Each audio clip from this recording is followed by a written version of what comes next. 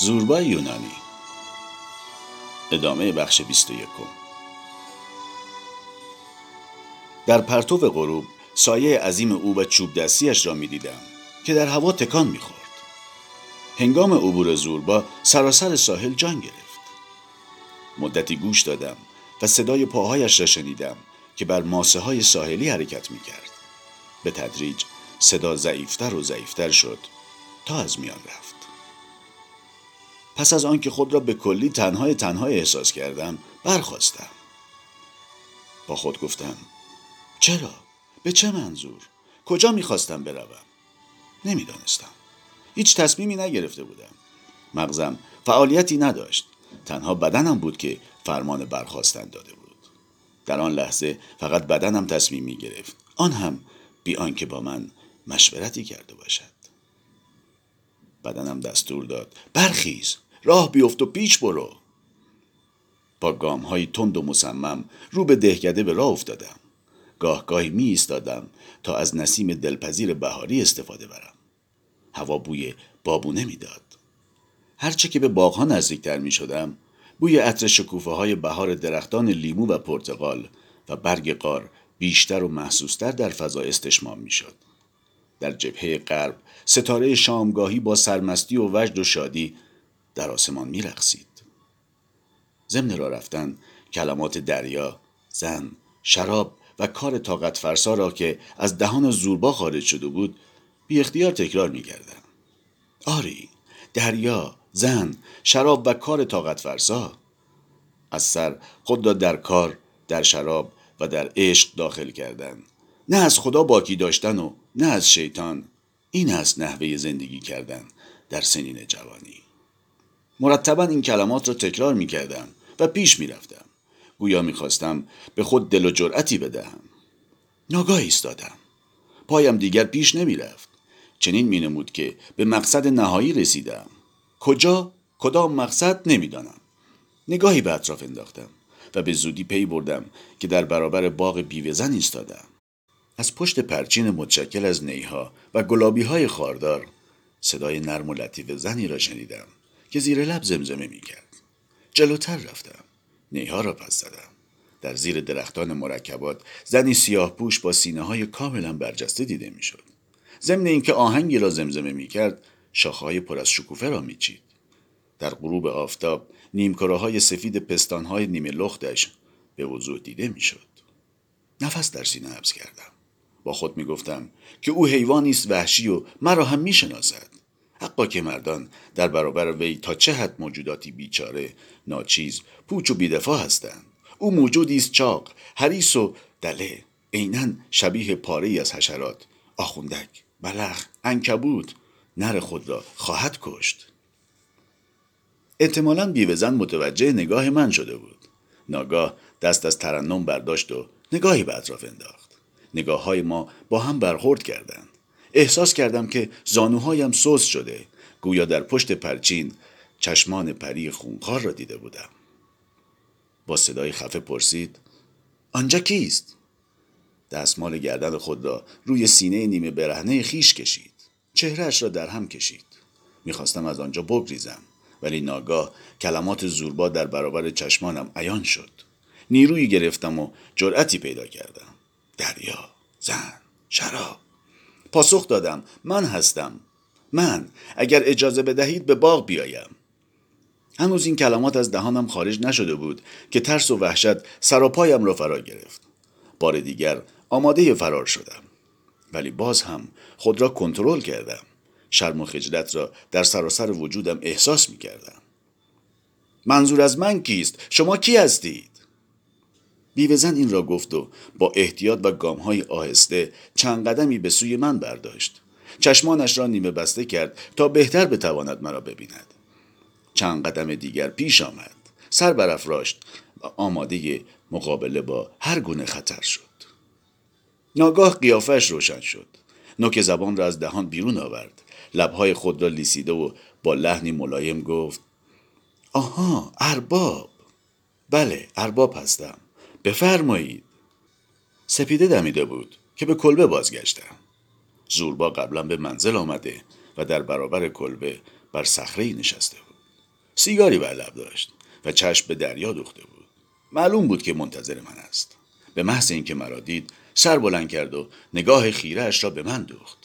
منخرینش نظیر بینی سگی تازی که بو می کشد می لرزید. گردنش را دراز کرد و نفسی عمیق کشید. در واقع مرا بو می کرد. یک لحظه بعد قیافش از سرور و شادی چون گل شکفته شد. بوی بیوه‌زن را از من استشمام کرده بود. آهسته برخاست. با تمام وجودش لبخندی زد. دستهایش را رو به من دراز کرد و گفت: درود بر تو، درود بر تو، دعای خیر من بر تو باد. به بستر رفته دیده فرو بستم.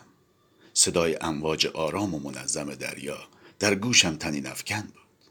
احساس می کردم که مانند مرغان نوروزی آرام آرام بر موج زندگی بالا و پایین می روم. بدین ترتیب خواب مرا در رو بود. در عالم رویا دیدم که زن غول‌پیکر سیاه‌فامی بر زمین نشسته است. مانند معبدی قدیمی بود که از سنگ خارا ساخته شده بود. من گرداگرد او طواف می کردم. گویی می کوشیدم تا راه ورود به این معبد عظیم را بیابم. اندام من درست به اندازه انگشت کوچک پایش بود. ناگاه ضمن اینکه گرداگرد پاشنه پایش حرکت می کردم به مدخلی تاریک برخوردم که بیشتر مشابه غاری ظلمانی بود. صدای مهیبی دستور داد: داخل شو. و من داخل شدم. مقارن ظهر از خواب بیدار شدم. نور خورشید از پنجره به داخل اتاق میتابید و سراسر ملحفه را روشن میساخت. پرتو آفتاب چنان شدید بود که میپنداشتم آینه کوچکی که بر دیوار آویخته بر اثر برخورد این اشعه به زودی درهم خواهد شکست و به هزاران قطعه تبدیل خواهد شد. رویای زن غول‌پیکر و سیاه‌فام به خاطرم آمد. زمزمه دریا را میشنیدم. بار دیگر چشم خود را بستم. خیشتن را کاملا خوشحال احساس میکردم. جسمم سبک و خرسند بود. نظیر حیوانی بودم که پس از شکار طعمه خود و خوردن آن اینک در آفتاب لمیده و لبانش را میلیزد. فکرم نیز که به نوبه خود جسمی است در عین خرسندی استراحت میکرد. چنین مینمود که برای آن دسته از مسائل دشوار حیاتی که آزارش میداد پاسخی پیدا کرده باشد. پاسخی که از فرط سادگی به صورتی حیرت انگیز جلوه میکرد. لذات شب قبل از اعماق وجودم به خارج میتراوید و در مسیرها و مجاری تازه‌ای به جریان میافتاد و خاکی را که از آن ساخته شده بودم سیراب میکرد. همانطور که با چشمان بسته دراز کشیده بودم چنین احساس میکردم که وجودم میشکفد. پوسته خود را میشکافد و بزرگ میشود. آن شب برای اولین بار به وضوح درک کردم که روح در عین حال گوشتم هست. شاید قدری فراتر، لطیفتر و شفافتر و احتمالاً آزادتر. ولی مسلماً گوشت می باشد و برعکس گوشت هم روح است. شاید قدری قلمبه‌تر و بر اثر سفرهای طولانی خود فرسوده تر و در عین حال از سنگینی بار موروثی خود خمیده تر. احساس می کردم که سایه‌ای روی صورتم افتاده است. چشم گشودم. زوربا در آستانه در ایستاده و با قیافه‌ای مسرور به من چشم دوخته بود. زوربا گفت: بلند نشو، بلند نشو، امروز تعطیل است، بخواب ارباب. لحن صدایش همچون طنین صدای مادری بود که با نگرانی و اندیشه با فرزند خود سخن میگوید. برخاستم. روی تخت نشستم و گفتم: به حد کافی خوابیدم. زوربا تبسمی کرد و گفت: الان برایت تخم مرغی میزنم تا قوایت سر جای خودش بیاید. پاسخی ندادم. به سوی دریا دویده در آب غوطه‌ور شدم و بعداً بدن خود را در آفتاب خشک کردم.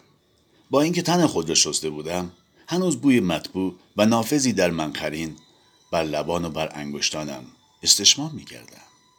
بوی عرق لیمو و عصاره برگ قار بود که زنان کرتی به موهای خود می‌زدند. دوشینه مشتی بهار نارنج چیده بود تا هنگامی که مردم زیر درخت تبریزی در میدان دهکده به رقص مشغولند و کلیسا خلوت است آنها را برای حضرت مسیح هدیه برد.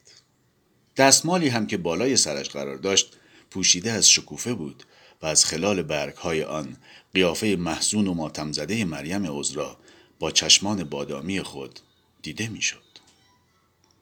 زوربا تخم مرغ را در فنجانی همراه با 2 عدد پرتقال و شیرینی مخصوص عید به ساحل آورد. با آرامی و وجد و سروری، همچون وجد و سرور مادری که فرزندش از جبهه جنگ برگشته باشد، پذیرایی می‌کرد و به من غذا می‌داد. با مهر و محبت خاصی به من نگاه می‌کرد. آنگاه عازم حرکت شد و گفت: باید بروم چند ستون دیگر برپا کنم. من در زیر آفتاب به آرامی به صرف غذا پرداختم. لذت جسمی عمیقی احساس می‌کردم. چنین می‌نمود که بر روی امواج سرد و سبزرنگ دریا شناور هستم.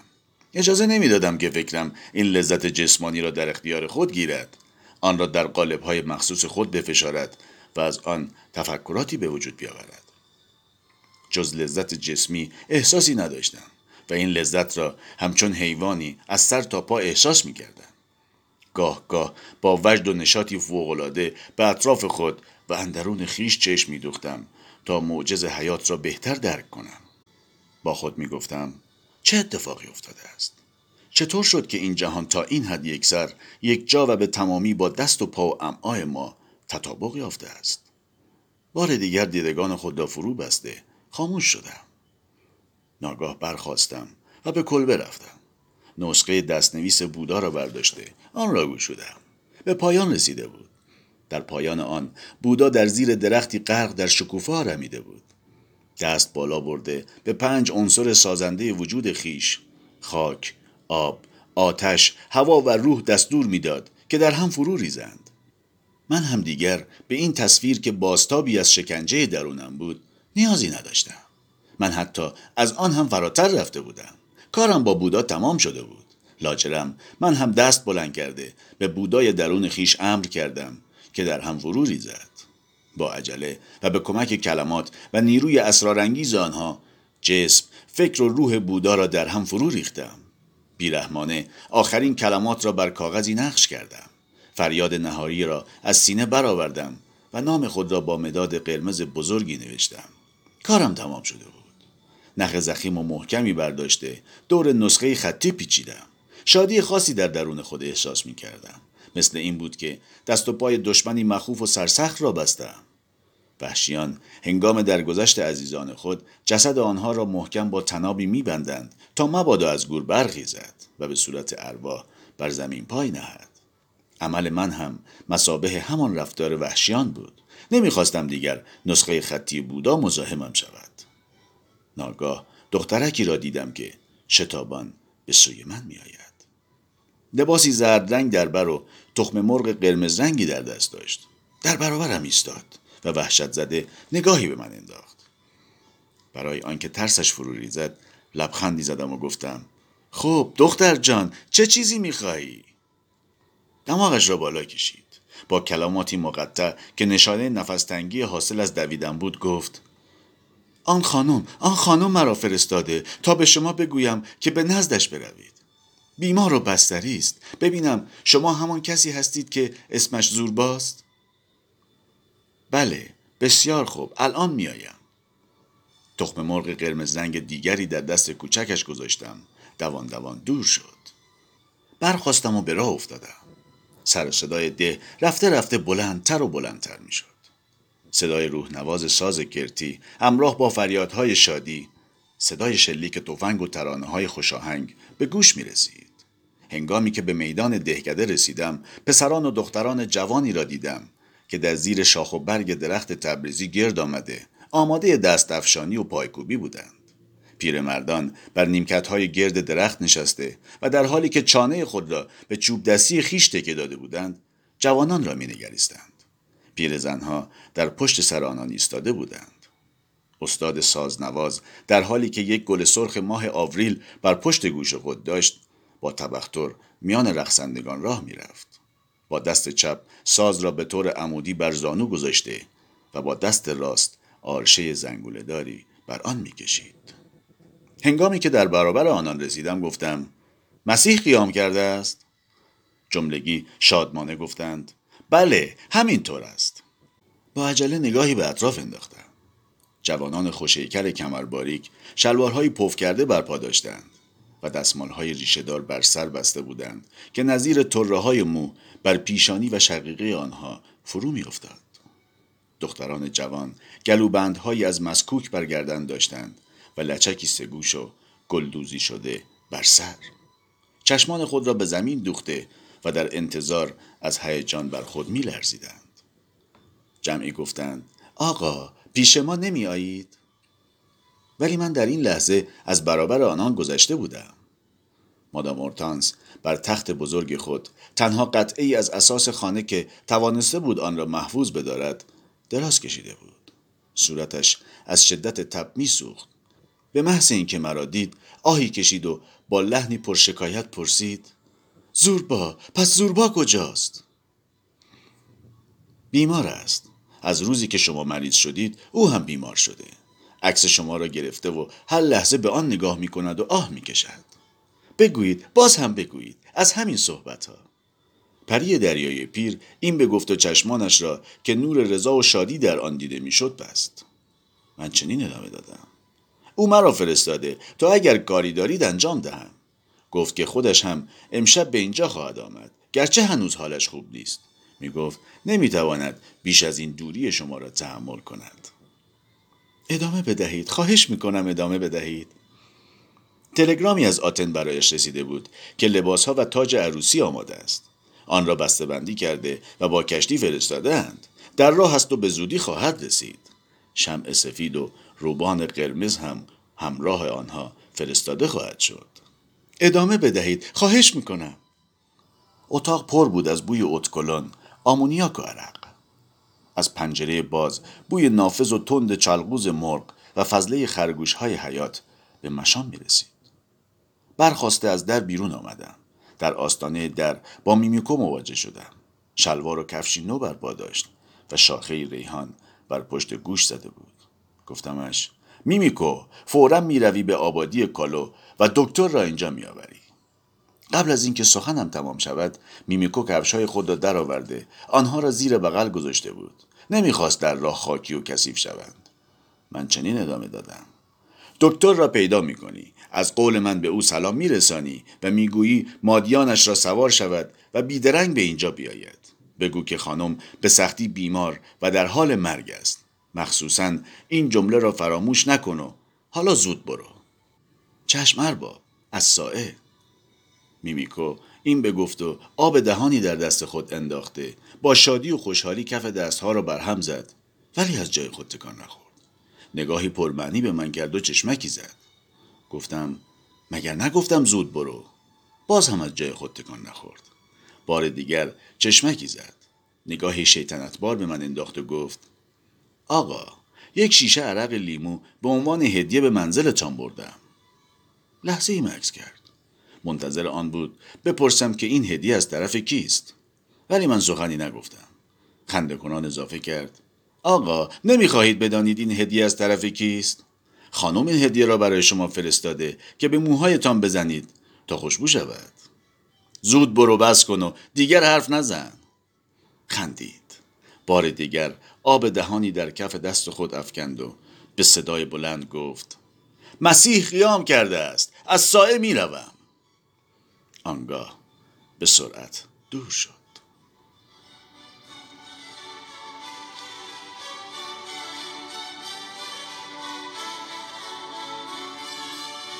پایان بخش 21.